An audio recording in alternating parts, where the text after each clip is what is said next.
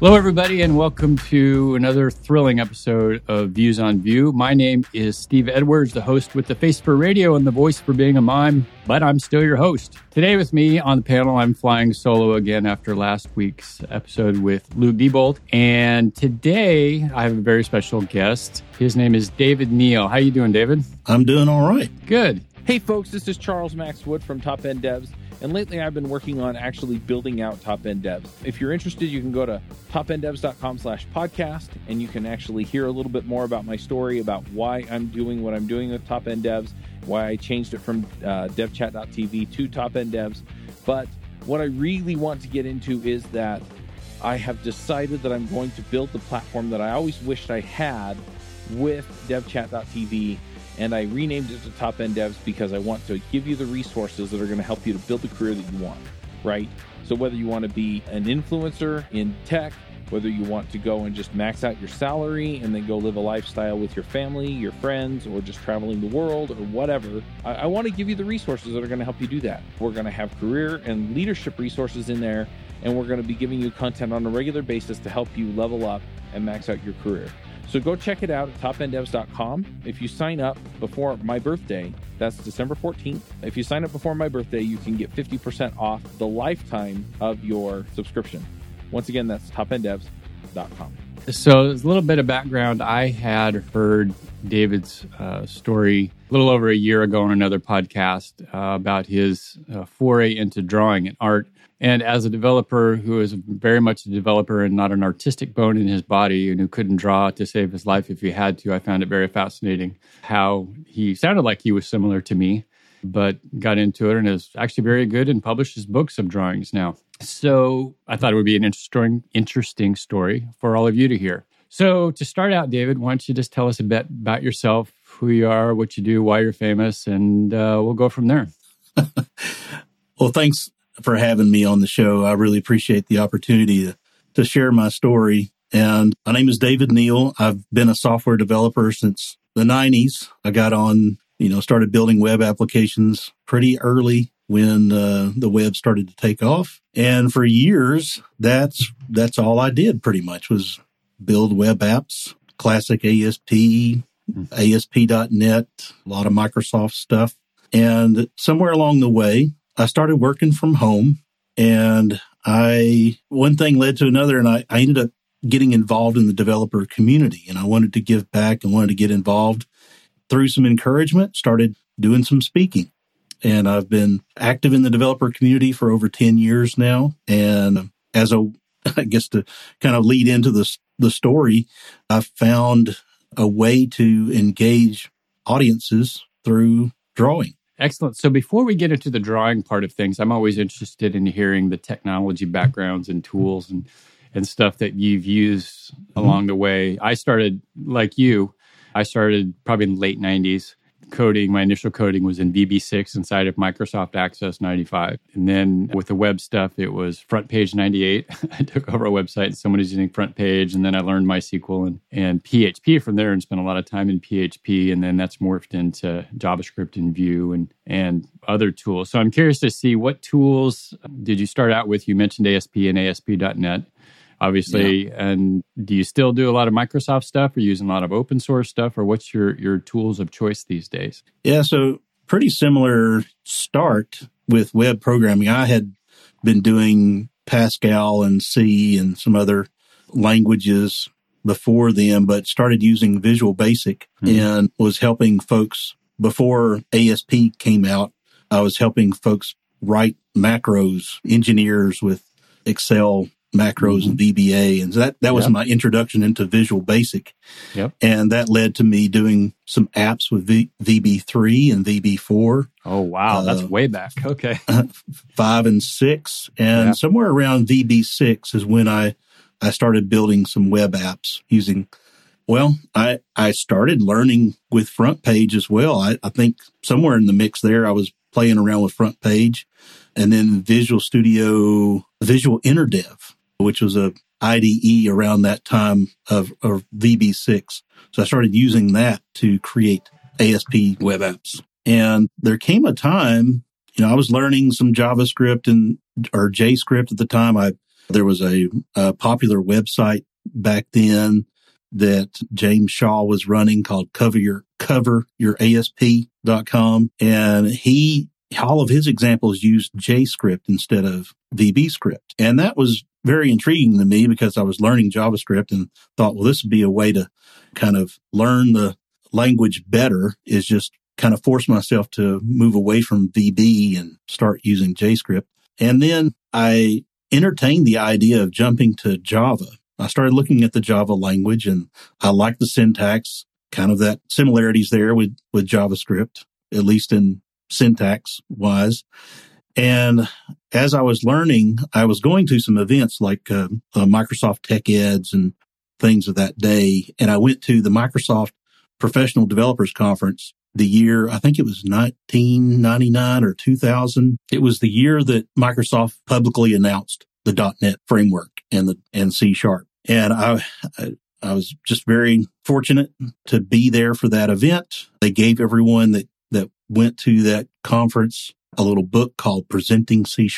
And being the nerd that I am, I went back to my hotel and I read that book start to finish. And I fell in love with the C# language. It was probably a year or more before I could actually get my hands on Visual Studio and start to actually use C#. But once I had it, there was no looking back. I started really working with ASP.NET from that point forward. And so for many, many years, ASP.NET and C# were my go-to stack of tools, SQL Server on the back end. And I worked for a number of startup companies and different things in the Nashville, Tennessee area. And so I helped, when I started getting involved in the developer community, I helped run and manage the .NET user group in Nashville, Tennessee. I did that for a few years. And somewhere along the way, I started really, Node.js came out, and every time, I was still building a lot of web stuff. I was still doing a lot of JavaScript as well as C#. And when Node.js started to become popular, I would take a little time to investigate it and come to the conclusion, oh, it's not for me, or it's not ready for me yet, kind of thing. But when they started to add support, or the open source community started to create some things like SQL Server clients for Node.js, that's when I finally started to take notice. And like, well, I could actually use this now because I can use it with my favorite database. Node.js then became my primary platform somewhere around 2013 or 14. And that's been pretty much my focus ever since. I didn't rage quit .NET. I'm still a Microsoft MVP. I still am involved in the Microsoft community. I like to help folks any way that I can. And I still keep tabs on, some of the .NET stuff. But for the most part, I use Node.js and other JavaScript things on top of that. So you're primarily what I guess we would call you a back-end developer then, dealing on server-side code? Yeah, that's been a lot of my focus. Many of the startup companies that I worked for, I was a one-man band, so to speak, and had to wear a lot of hats. And so I did what people call full stack development for a long time. And so I had to, like when jQuery came out and I was able to use jQuery to do a lot of stuff on the front end, Yep. That was amazing. And I still love it. I mean, sometimes I'll go back and play around with some jQuery and it's still as awesome as it always was. And you can do some fun things with it. But yeah, for the most part, I was full stack, but my sweet spot was definitely back end. So you mentioned full stack. So when you've done front end, when you've had to do that out of necessity, what were your tools of choice or not of choice, as the case may be? Yeah.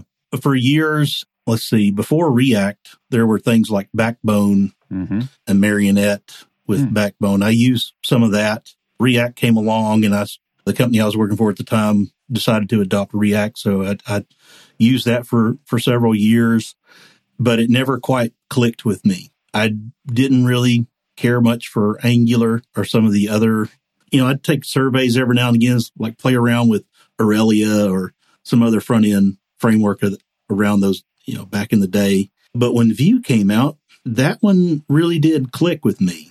And anytime I do front end work, it's just not all the time, but I'm working on some projects right now that have front end stuff that I'm building.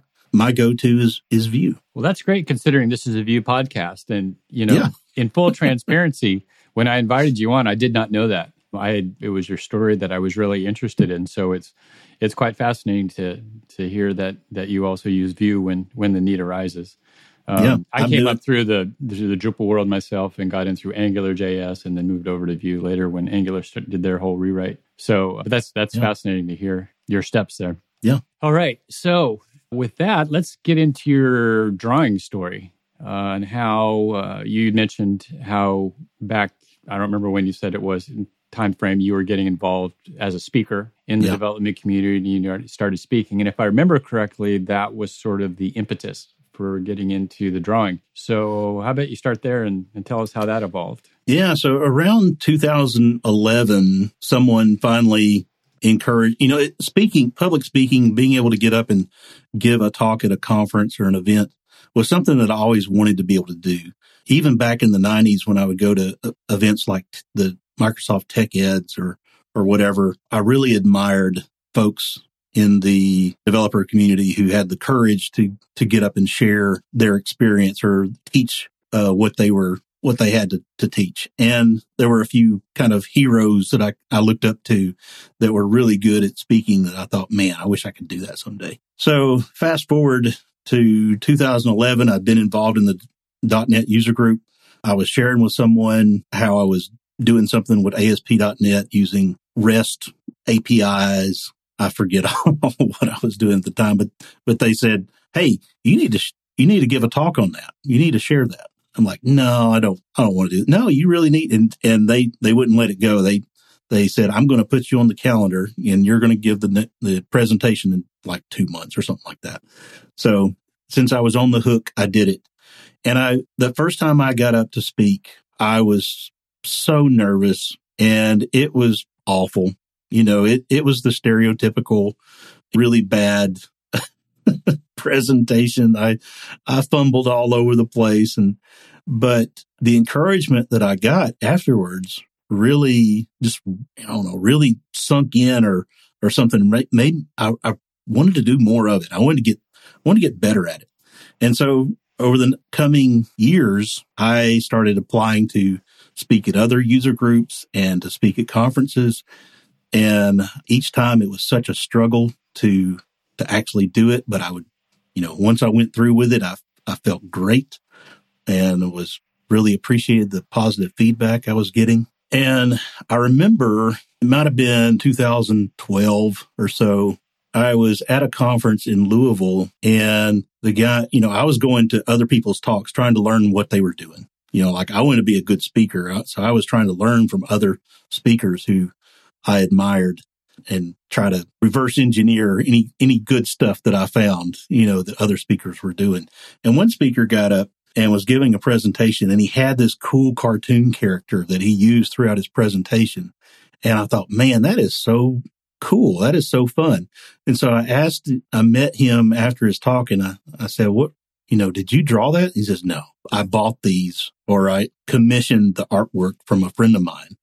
And he said, each illustration costs like $50. And I'm thinking, oh, I can't afford that. I can barely afford to go and send myself to some of these conferences. It just seemed like I was kind of disappointed. It was like, I don't want to spend money. I just want to be able to do that. And so that planted a seed. And a couple of years after that, I think it was the beginning of 2015, I had already done hundreds of talks by that point. I had gotten better as a speaker and I thought my presentations were fairly entertaining and engaging, but I just felt like I wasn't getting the engagement that I thought I should be able to get. People thought I was a good speaker. They gave me good feedback, but I just didn't feel like anybody was walking away from my talks going, "Oh, I am so fired up to do that or to try that." I just wasn't getting that kind of reaction. So I was feeling burned out and about ready to hang up the hat for a while, maybe take a year off or something. And but I couldn't let it go. I started doing research on how I could be a better speaker. And I came across a video on YouTube by Dan Rome. Dan Rome was giving a presentation at Google on his book called Show and Tell. And this 45-minute presentation makes the case that very simple illustrations, and I'm saying so simple, they are literally lines, arrows, shapes, and stick figures. He made the case that you can communicate far more than you can with bullet points and photos and anything else you might put on a slide, and you can be far more engaging.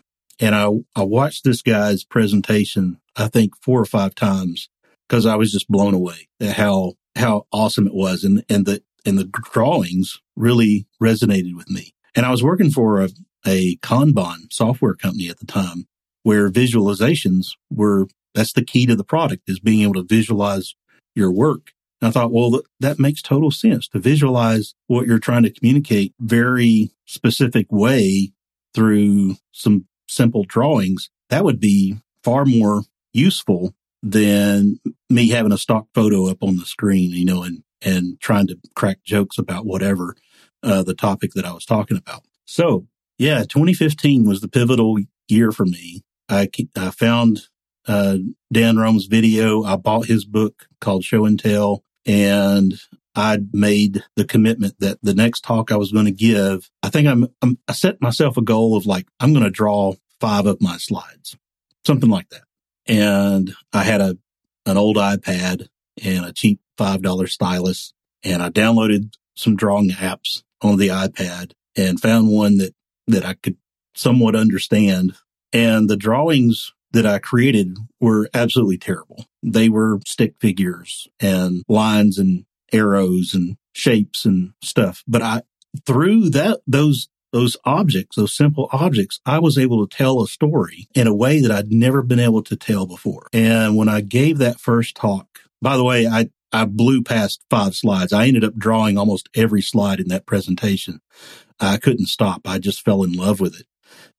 Once I realized, just how powerful it was and how it enabled me to give a presentation exactly the way that I wanted to, I couldn't stop. So I drew almost every slide in that talk. And when I gave that first talk, I knew within the first 30 seconds that it was a game changer. The audience was far more engaged, and, I could tell that they were really connecting with the story I was telling. So if I could interrupt real quick, so this is, I'm assuming these are some sort of deep tech talks, right? About Node.js or something like that. Is that correct? Well, this particular talk was not a very technical talk. It was a talk that was around the subject of managing software projects using Kanban. So it lended itself kind of to giving a visual story of here's what work looks like when we don't use Kanban. Here's what it looks like when we do use Kanban. And I was able to tell some funny stories, personal stories through these illustrations to make points and to talk about the history of Kanban. And, all these kinds of storytelling I was able to do through illustrations. So what were these drawings of, like Kanban boards or illustrations for your stories, or what exactly were you illustrating? Yeah, some of them were silly illustrations, like, how in Agile, one of the practices is creating user stories. You'll write a story on an index card. Well, I drew a very crude index card, and I drew, hand lettered on the index card, something like, as a user, I want to run with scissors. Something funny like that, yes, that's and great. And that's what came up on the screen, and people just ate it up. So I'm talking about the challenges of Agile practice and some of my personal stories around how I became involved in Agile and what I've learned along the way. So yeah, there was one illustration that was like a very crude whiteboard with some, to do, doing, and done lanes on it with, some squares to represent sticky notes. And it was all very poorly drawn, but that was kind of the charm too. Even though the drawings were terrible in the sense that I didn't know what I was doing and, couldn't draw very well at the time, it was still entertaining. And then later on became the challenge of, well, now that I know how to do this, now that I can see that it's so powerful, how do I apply this to my technical talks as well? And so I started out by just doing a mixture of anytime that I wasn't showing code, I would just adding a simple, silly face or a drawing of a rocket ship or whatever onto the screen. So instead of using any kind of clip art or photos, I forced myself to, well, how can I draw this that, to represent this idea that I'm talking about? Hi, this is Charles Max Wood from Top End Devs, and lately I've been coaching some people on starting some podcasts and in some cases just taking their career to the next level. Whether you're beginner going to intermediate going to advanced, whether you're trying to get noticed in the community or go freelance, I've been helping these folks figure out how to get in front of people, how to build relationships, and how to build their careers and max out and just go to the next level.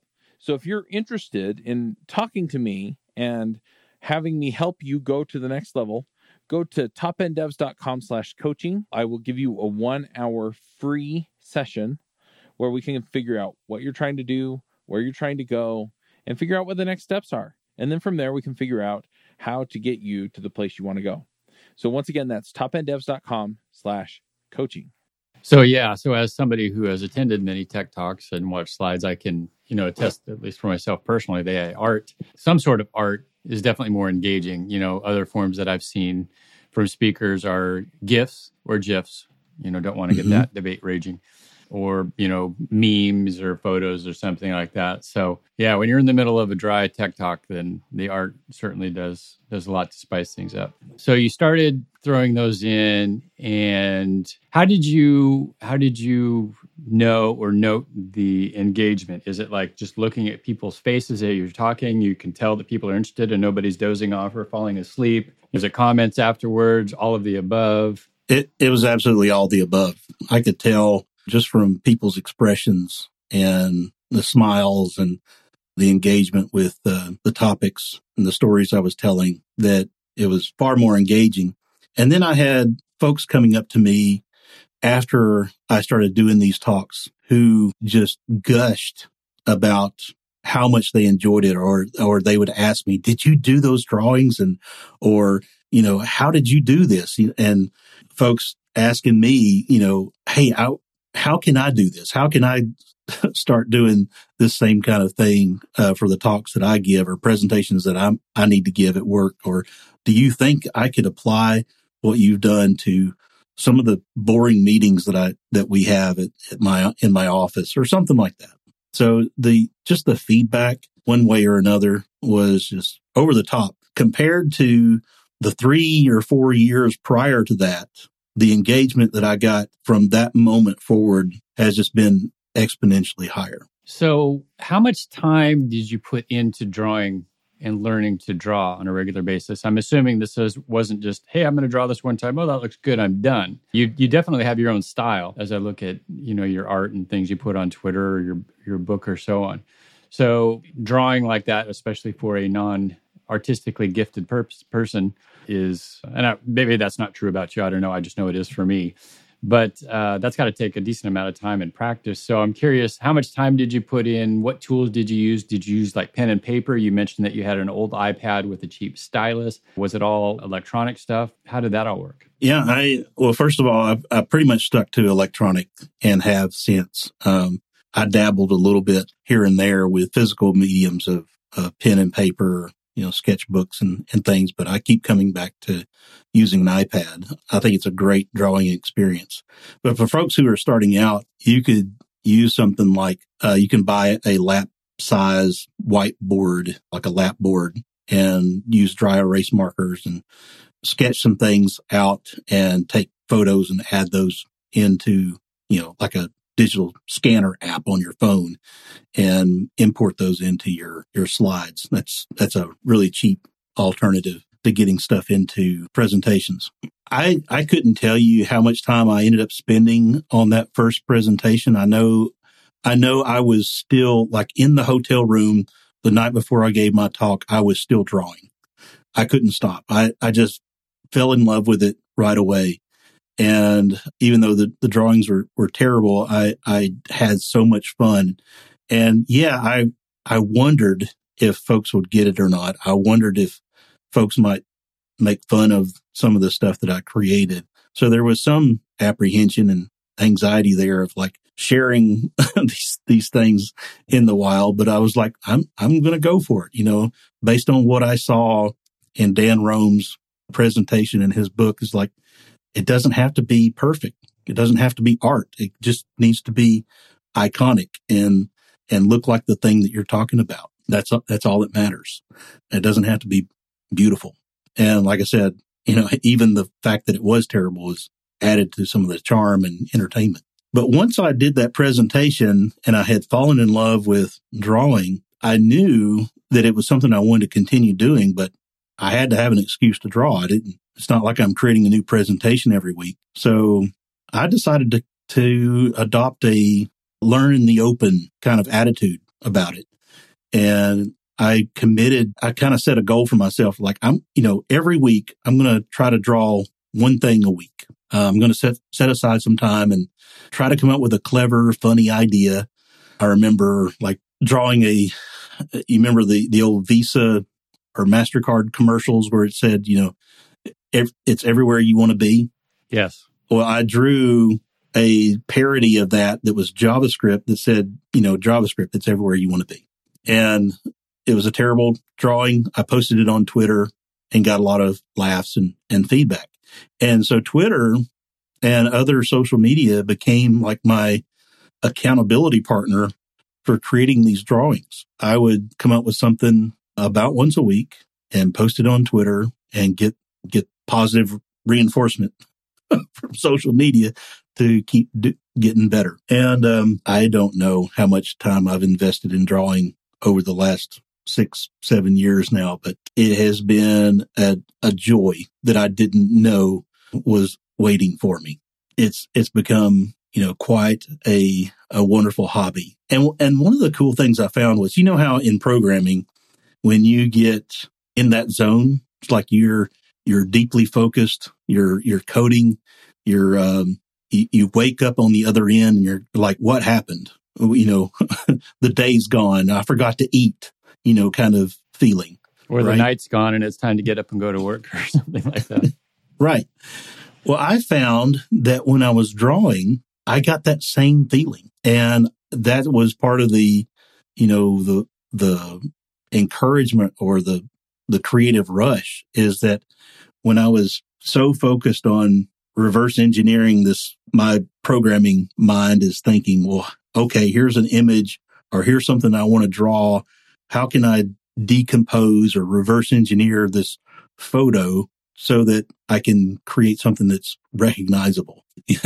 With the tools that I have and the skills that I have, how can I create a drawing that's going to remotely resemble, this object or this idea, this concept? And so when I would get into those moments, I found that I was able to get into that creative zone faster and deeper than even, some of the programming I was doing. So you mentioned Dan Rome, his book, Show and Tell. So in terms of your technique and learning how to draw better, has your learning been mostly from trial and error? As you said, learning out in the open, have you used other books and, tips on how to draw better from different people? What's been your source or sources of tips on how to do it better? Yeah. Aside from watching a few tutorials on YouTube, just to get some vocabulary and understand what folks were talking about when it comes to using terms like values and, shading and some techniques. Aside from that, I'm pretty much 100% self-taught, and it has very much been a trial and error kind of thing. And it's been learning the tool, like the apps that I use, and learning how to, be really a power user of the applications and use that to my advantage, and learn like the experimentation and learning some new things. Like early on, I figured out without anybody showing me, hey, I can use layers inside this drawing app to compose a drawing, these stackable kind of images so that, if I need to make a change, I'm not totally messing up, some other part of the illustration. I can just redo or, refactor one layer, to use engineering terminology. I can refactor one layer and the other ones will still be the same. And I figured out how to do that with shading. Like there's a pretty simple way of adding 3D shading to an illustration that doesn't involve coming up with any new colors. It's just using a mask or a layer on top of that is multiplying gray on top of that layer. And I would go and maybe watch a YouTube video like, oh, they're kind of doing the same thing. I figured it out on my own. This is cool. So when you started out, did you start out just in black and white and then start adding colors later? Or do you start using colors right off the bat? I started using colors from the beginning, but I discovered that as I got better at drawing and my skills got better, my techniques got better, I found that I didn't have to be very technical with the drawings. In fact, the simpler, the better. And what I found was I went through this kind of arch of like trying to get better at drawing and trying to make more complicated or more illustrative or artful pieces, and then realizing I don't need to do that. In fact, for presentation purposes, black and white are really all I need. And that is visually much more, there's a lot more contrast there. It's visually more remarkable, I think. It gets people's attention because there's no color. I may have an entire presentation that's black and white and then maybe have one or two slides that have color in them. And that makes those slides really stand out in the presentation. And one of the reasons for that is I think visually, when you're presenting to an audience and there's this projector screen, the screens are unpredictable what quality they are. And usually they're terrible quality. I found that, hey, if I'm presenting code, if I'm doing any kind of live coding, it's actually better to have black text on white background because of the higher contrast. Because if you try to use a dark theme for a presentation, depending on how good the projector is, it's probably not going to be very readable, right? So I'm a big fan of making things as high contrast and as visible, appealing as possible. And I think black on white is a safe bet. And so all the talks that I've been giving in recent years, that's been my go-to. Yeah, I can speak as someone who's given talks and seen talks. The dark theme just doesn't work. It's just way hard to read, especially if you're in a room, say, where the lighting's not really good or there's issues with the screen or the projector or something like that. Yep. The black and white is the cleanest and best for seeing your code for sure. Yep. So we talked about how you got into the drawing and learning the open and using Twitter. Let's talk about dad jokes. I have a slight reputation for the dad jokes, and I know that you have the illustrated book of dad jokes that you can find on your site. So how did that come around? Have you always been like a dad joke fan and just found this as a way to combine your two interests, or is that a later interest, or how does that work? It's kind of a later interest, but you remember me talking about like the JavaScript, it's everywhere you want to be. Yes. I started creating a lot of puns and, programming related jokes in that vein and had a lot of fun with that. So over time, as I started creating more and more of these kind of parodies or puns, visual puns, I started adding them to my presentations. Usually at the beginning, like, a lot of times you're giving a talk, you get everything set up and ready to go, and there's still 5 or 10 minutes before your talk starts. And you're just standing there looking awkwardly at everybody. And, everybody's looking awkwardly at you and feeling self-conscious and all that. So I decided, you know what, I'm going to put some of my jokes here that, some of my number one hits from Twitter and put those in my slides and just cycle through them before my talk starts. And that really was a home run. Folks really, really loved that. I'd see people, taking pictures of the screen and tweeting them, seeing folks laugh and everything. So that was really encouraging. So I continued to do that. Whenever something would hit me, I would think, hey, I'm going to turn that into an illustration and post it on social media and see if anybody thinks it's funny. And I can't remember, like a couple of years ago, I did a 30-day challenge to myself to do for 30 days, I created a quote, like a inspirational quote and illustrated it, so things like Martin Luther King Jr. or C.S. Lewis or, some of the past presidents or, any kind of quotes of wisdom that folks know. And I would try to create an illustration with that. So I did that for 30 days. I stuck to it and was able to accomplish it. And what I found was at the end of that 30 days, I kind of had just a little bit of a leg up on, it forced me to think about ways of drawing that I hadn't thought of before. Because I would come up with these ideas like, well, how do I do that? How do I come up with an illustration that goes with that quote? And it kind of forced me to learn. So last year, at the beginning of 2021, and I don't remember why in the first place, I wanted to do dad jokes, but it seemed like the easiest thing to do. Oh, I remember.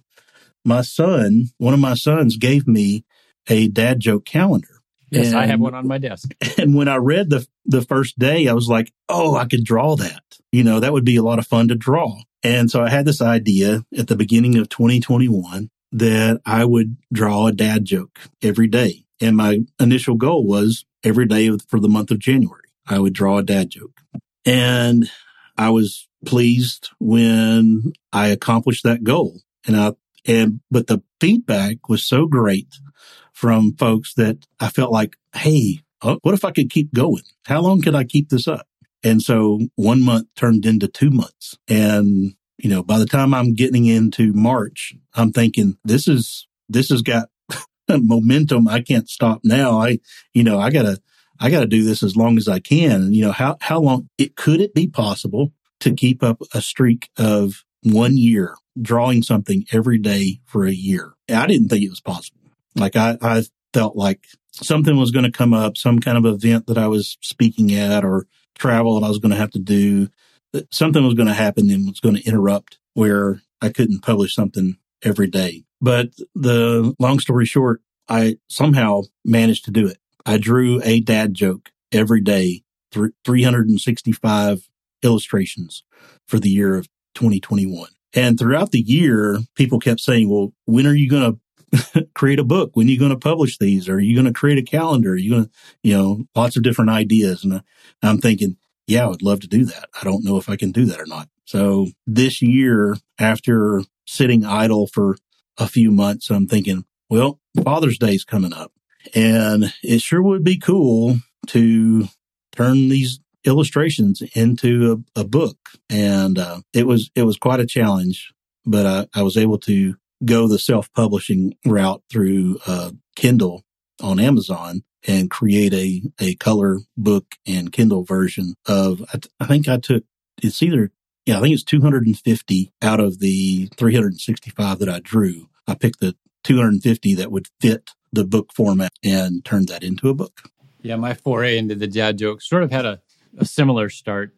I think I've told the story before, but I was at a very, very large company doing development, and we used to have a stand-up meeting every day, sort of the pseudo Scrum type of approach. And at the end of every meeting, my boss would say, does anybody have any words of wisdom? And nobody would say anything. So one day I started piping up and saying just, some stupid words of wisdom or something. And so I started looking for a while there. Pinterest had some decent ones. And then I'd Google over the internet and I find some and share those. And everybody loved them. I'd get laughs in the group. Yeah.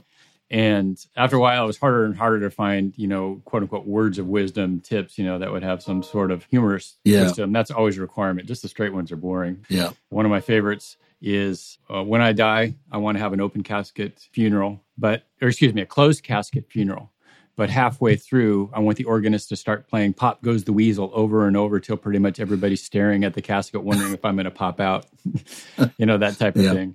I did one where I said, next time somebody comes up to you and asks you, if you're at a store, and an employee comes up and says, did you find everything you needed? You should say, no, are you hiding things? And so one of my coworkers said, "There's a lady at Costco that does to me every time. I'm going to say that to her next time." And Yeah. it turned into that. So pretty soon, I've always been one for the puns or the one-liners or the play on words. Right. Stephen Wright is, to this day, my favorite stand-up comedian, if you know who he is. Yeah, I sure do.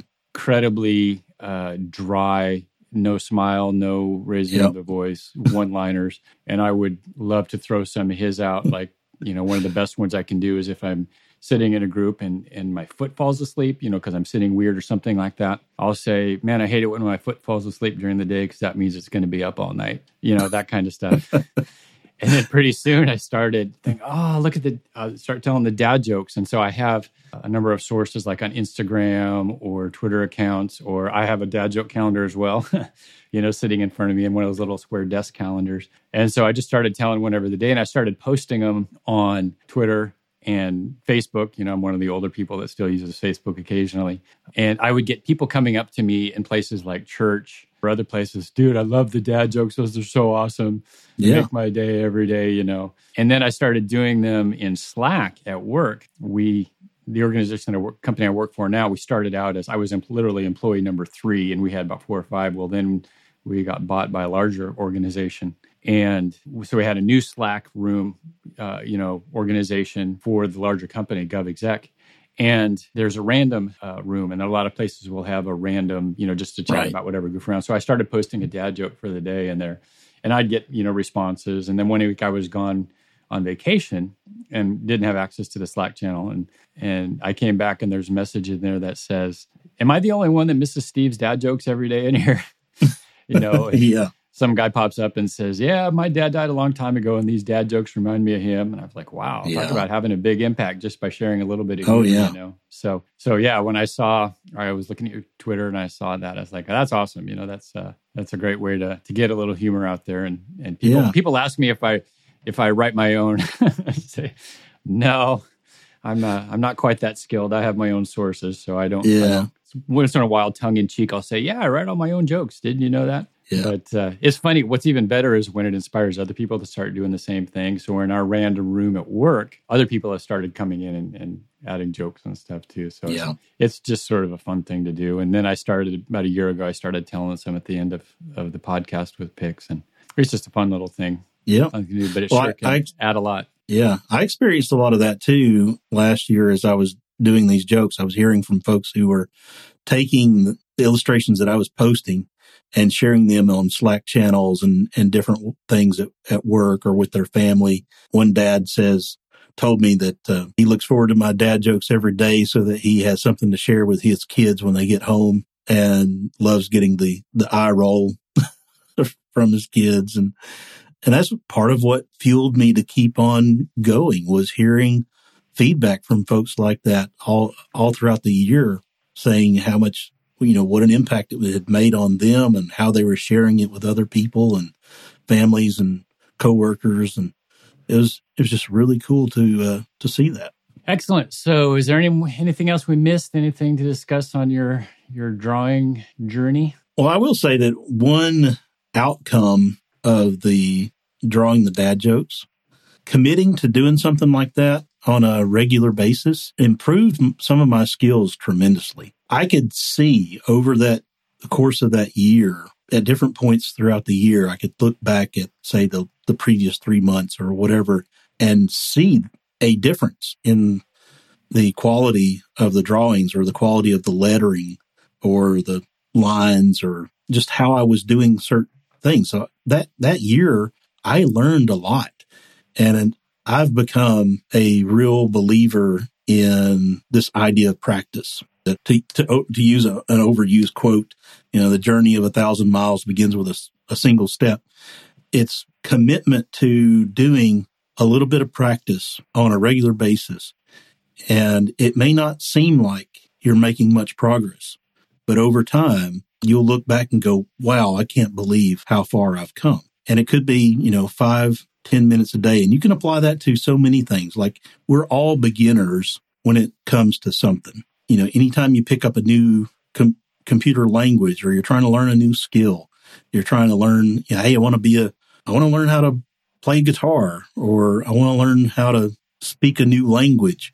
It's going to be painful at first. It's going to be hard, and it's going to be hard to push through those feelings of like, I'm not getting anywhere, or this is really hard, or it's just not working. But if you stick with it and you commit to doing a little bit of practice on a regular basis, it doesn't have to be every day, but some kind of commitment, you're going to make progress. And over time, you'll be amazed at how far you can come. Well, yeah, I think probably an important part of that, based on my experience, is the feedback, can help you. It gives you incentive, I guess. It's like, say you want to go on a diet, you want to lose weight, you want to lose 20 pounds or whatever the number is. And so you're, modifying your food intake and you're exercising. And if you go through all that and you don't see any weight come off, you get discouraged. Now, this isn't working, I'm going to quit. But if you see the weight come off and you see that improvement, you see the results, then that's going to give you more incentive. And so, when you're doing this out in public and people are saying, hey, this is awesome, I love it. Or even if I would, I guess it's going to depend on the person. Even if you yourself notice, hey, I'm getting better at this. I can do it quicker and I can do it better and my pictures don't look so stick figure like, then, that's going to give you the incentive as well, for sure. So, all right. Well, excellent. Well, thank you for that history and that story. I find that hearing success stories like that sort of motivates people to want to try the same thing, even if it's not the same thing that you're doing. It motivates them. I sure hope so.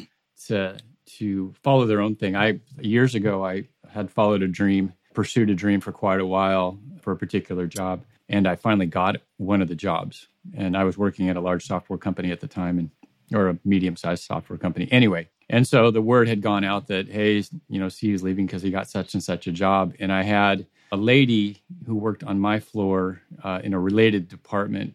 I happened to see her in the lunchroom one day, and she said something to me. She says, I know that seeing what you did is going to cause more people to follow their own dreams or their own goals too. So your story is definitely one, especially for me, one of those, I don't know if you call it a bucket list item, or I guess the list of things I would love to do, but I just haven't taken the time to do. Drawing and being able to be artistic is certainly one of those for sure.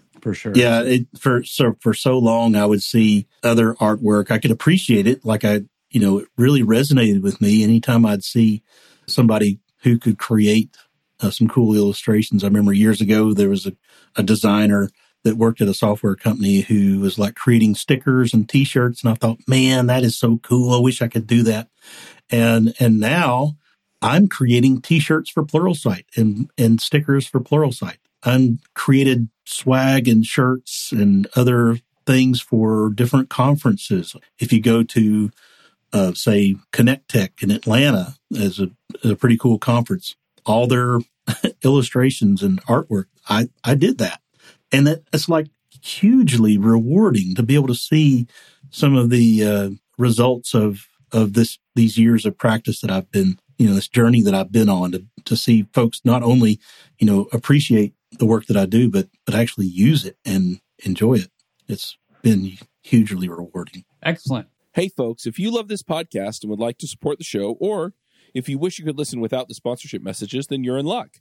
We're setting up new premium podcast feeds where you can get all of the episodes released after Christmas 2020 without the ads. Signing up will help us pay for editing and production, and you can go sign up at devchat.tv/premium. Okay, so with that, we're going to move to picks. Picks are the part of the show where we get to talk about other things that may not be tech-related. In the past here on this show, we've had children's books and foods and TV shows and movies and adult books and anything else. So we'll let David go first. What do you have for picks for us? Anything? Yeah. So even if you're not interested in getting into illustrations for the purpose of like giving talks or creating content, for one of the things you can do that is still extremely powerful is to take sketch notes, doodle on your notes. Like if you're taking notes during presentations, or you go to a talk, or you watch a talk online, if you use illustrations as part of your capturing notes, it will help you to learn. It'll help you to remember. You can go back and look at some of those doodles and things you've done on paper, and it may sound silly, but you can remember and recall much more information that way. And so I highly recommend checking out a book called The Sketchnote Handbook by Mike Road. It's a fantastic introduction into how you can, just using the skills that you have, using the pen and paper or whatever your preference is, start to take more illustrative and artful approaches to taking notes and helping that to retain and learn things. Outside of illustrations, I'm a fan of guitars, music. I like to eat bacon. I like to drink coffee. So if you want to talk about any of those topics, I'm game. Eating bacon, coffee. Is there a particular brand or type of bacon that you like, or are you just sort of a bacon generalist? Well, my go-to, I appreciate lots of different kinds of bacon, but my go-to, like everyday kind of bacon for me, is Wright's, WRIGHT. They used to make, I don't think they do anymore, but they used to make a pecan smoked bacon that was my favorite. Ooh, that sounds good. But the Applewood is still pretty solid. I did a bacon challenge a few years ago, and the bacon challenge is you eat nothing but bacon for 30 days. Good Lord, my arteries are screaming just listening to that. I know, it sounds crazy, right? I lost 18 pounds eating nothing but bacon for 30 days. Oh my gosh, that sounds so opposite of what you would expect from hearing something like that. Well, it's basically like low carb or a keto type diet. I was cooking about 4 pounds of bacon a day. And so I found lots of different ways to mass produce bacon, different formats. And somebody asked me, lots of people have asked me, like, didn't you get tired of eating bacon? That was my question. Nope. No, not at all. Bacon's awesome. Doesn't matter how much you have of it. It's still awesome every time. Oh my gosh. 30 days of eating nothing but bacon and you lose 18 pounds, huh? Yep. Wow. That's amazing. Now, one of the most interesting places I've run into in my journeys, if you happen to find yourself in Denver, Colorado, there's used to be just one of them. I think there's 2 or 3 of them now, but it's called the Bacon Social House. And it's a restaurant that pretty much focuses on bacon. So there's bacon drinks, bacon desserts, bacon meals. You can order a flight of bacon, which, they comes out on this charcuterie board, like 6 different kinds of bacon. It's really amazing. Wow. You are quite the bacon connoisseur, I have to admit. That's quite impressive. Quite impressive. So Wright's bacon is the go-to bacon of choice, huh? Yep. For cooking purposes, one of the most popular is, I'm drawing a blank, Benton's bacon. It's a very famous bacon. It's made in Tennessee. Chefs use it all over the world. And it's so strong. It's very salty. It's a lot of smoke flavor. So you can't really eat it by itself. It tastes like you're eating a piece of charred meat that came from a barn fire. But when you cook it in stuff like an omelet or some other dish that calls for bacon, it is very, very good. Now, what's the brand of that again? Benton's? Benton. Oh, Benton's bacon. Benton's, yeah, gotcha. Okay. Benton's bacon. All right. Yeah, we'll put the links to that in the show notes for sure. Awesome. Those are definitely some good picks. I like that. And why don't football players wear glasses? I don't know. Because it's a contact sport. Yes. Wait. Oh, dang it! I missed the opportunity for the rim shot, but we'll give you a delayed rim shot here. Thank you. As somebody who wears contacts, I can appreciate that very much. And now that it's football season, a very timely joke, shall we say? Yeah. Okay, my turn. So, speaking of dad jokes, as we have, I will share my dad jokes of the week. So, a common topic that you've heard among women is how painful childbirth is. It's one of the most painful things you can go through in your life. And they've said many times that childbirth is the most painful thing anyone can experience. Maybe I was too young to remember, but I really didn't think it hurt that much. And so not too long ago, I was looking for a gift for my wife and for, like a birthday. And so I went to the department store and I asked the clerk, hey, how much for that funny looking spray? She said, perfume? I said, no, per bottle. And then finally, this one's sort of a meaty joke. What do you give to a cannibal who's late for dinner? The cold shoulder. Oh, man. That's great. Isn't that good? Yeah. So, yes, those are the dad jokes of the day. Nice. So with that, we will wrap up David, if people want to see your cartoons and buy your book, they want to give you money or accolades, where can they contact you? Where can they see your stuff? Yeah, the best place is my website, reverentgeek.com, ReverentGeek. And I am Reverent Geek everywhere. So if you can find me on Twitter or Instagram or GitHub, any of those, I'm Reverent Geek everywhere. On my website, you can find some technical stuff. You can find portfolios of some of my illustration work, and you can find a link to my book and order some stickers. I also draw avatars for folks. So some caricature style, more illustration profile style. I can do lots of different things. So I've been doing that for years. I've even done avatars for entire teams, conferences, things like that. So if you're interested in a drawing for your avatar, hit me up. Oh, I might take you up on that. I have a little avatar that I use everywhere on my Twitter, and I use it in Slack and everywhere, that I just made up years ago on faceyourmanga.com, I think was what it was, because I saw another developer that had one. I thought, that's cool, but I might have to hit you up for an avatar. I could use an update. It still shows me with a goatee that I don't have anymore. But anyway, all righty. Well, thank you for coming on. Thank you for telling your story. I love the story, and I'm sure that many other people will as well. And that will wrap it up for this episode of Views on VUE. We will talk to you all next time. Bandwidth for this segment is provided by CacheFly, the world's fastest CDN. Deliver your content fast with CacheFly. Visit CACHEFLY.com to learn more.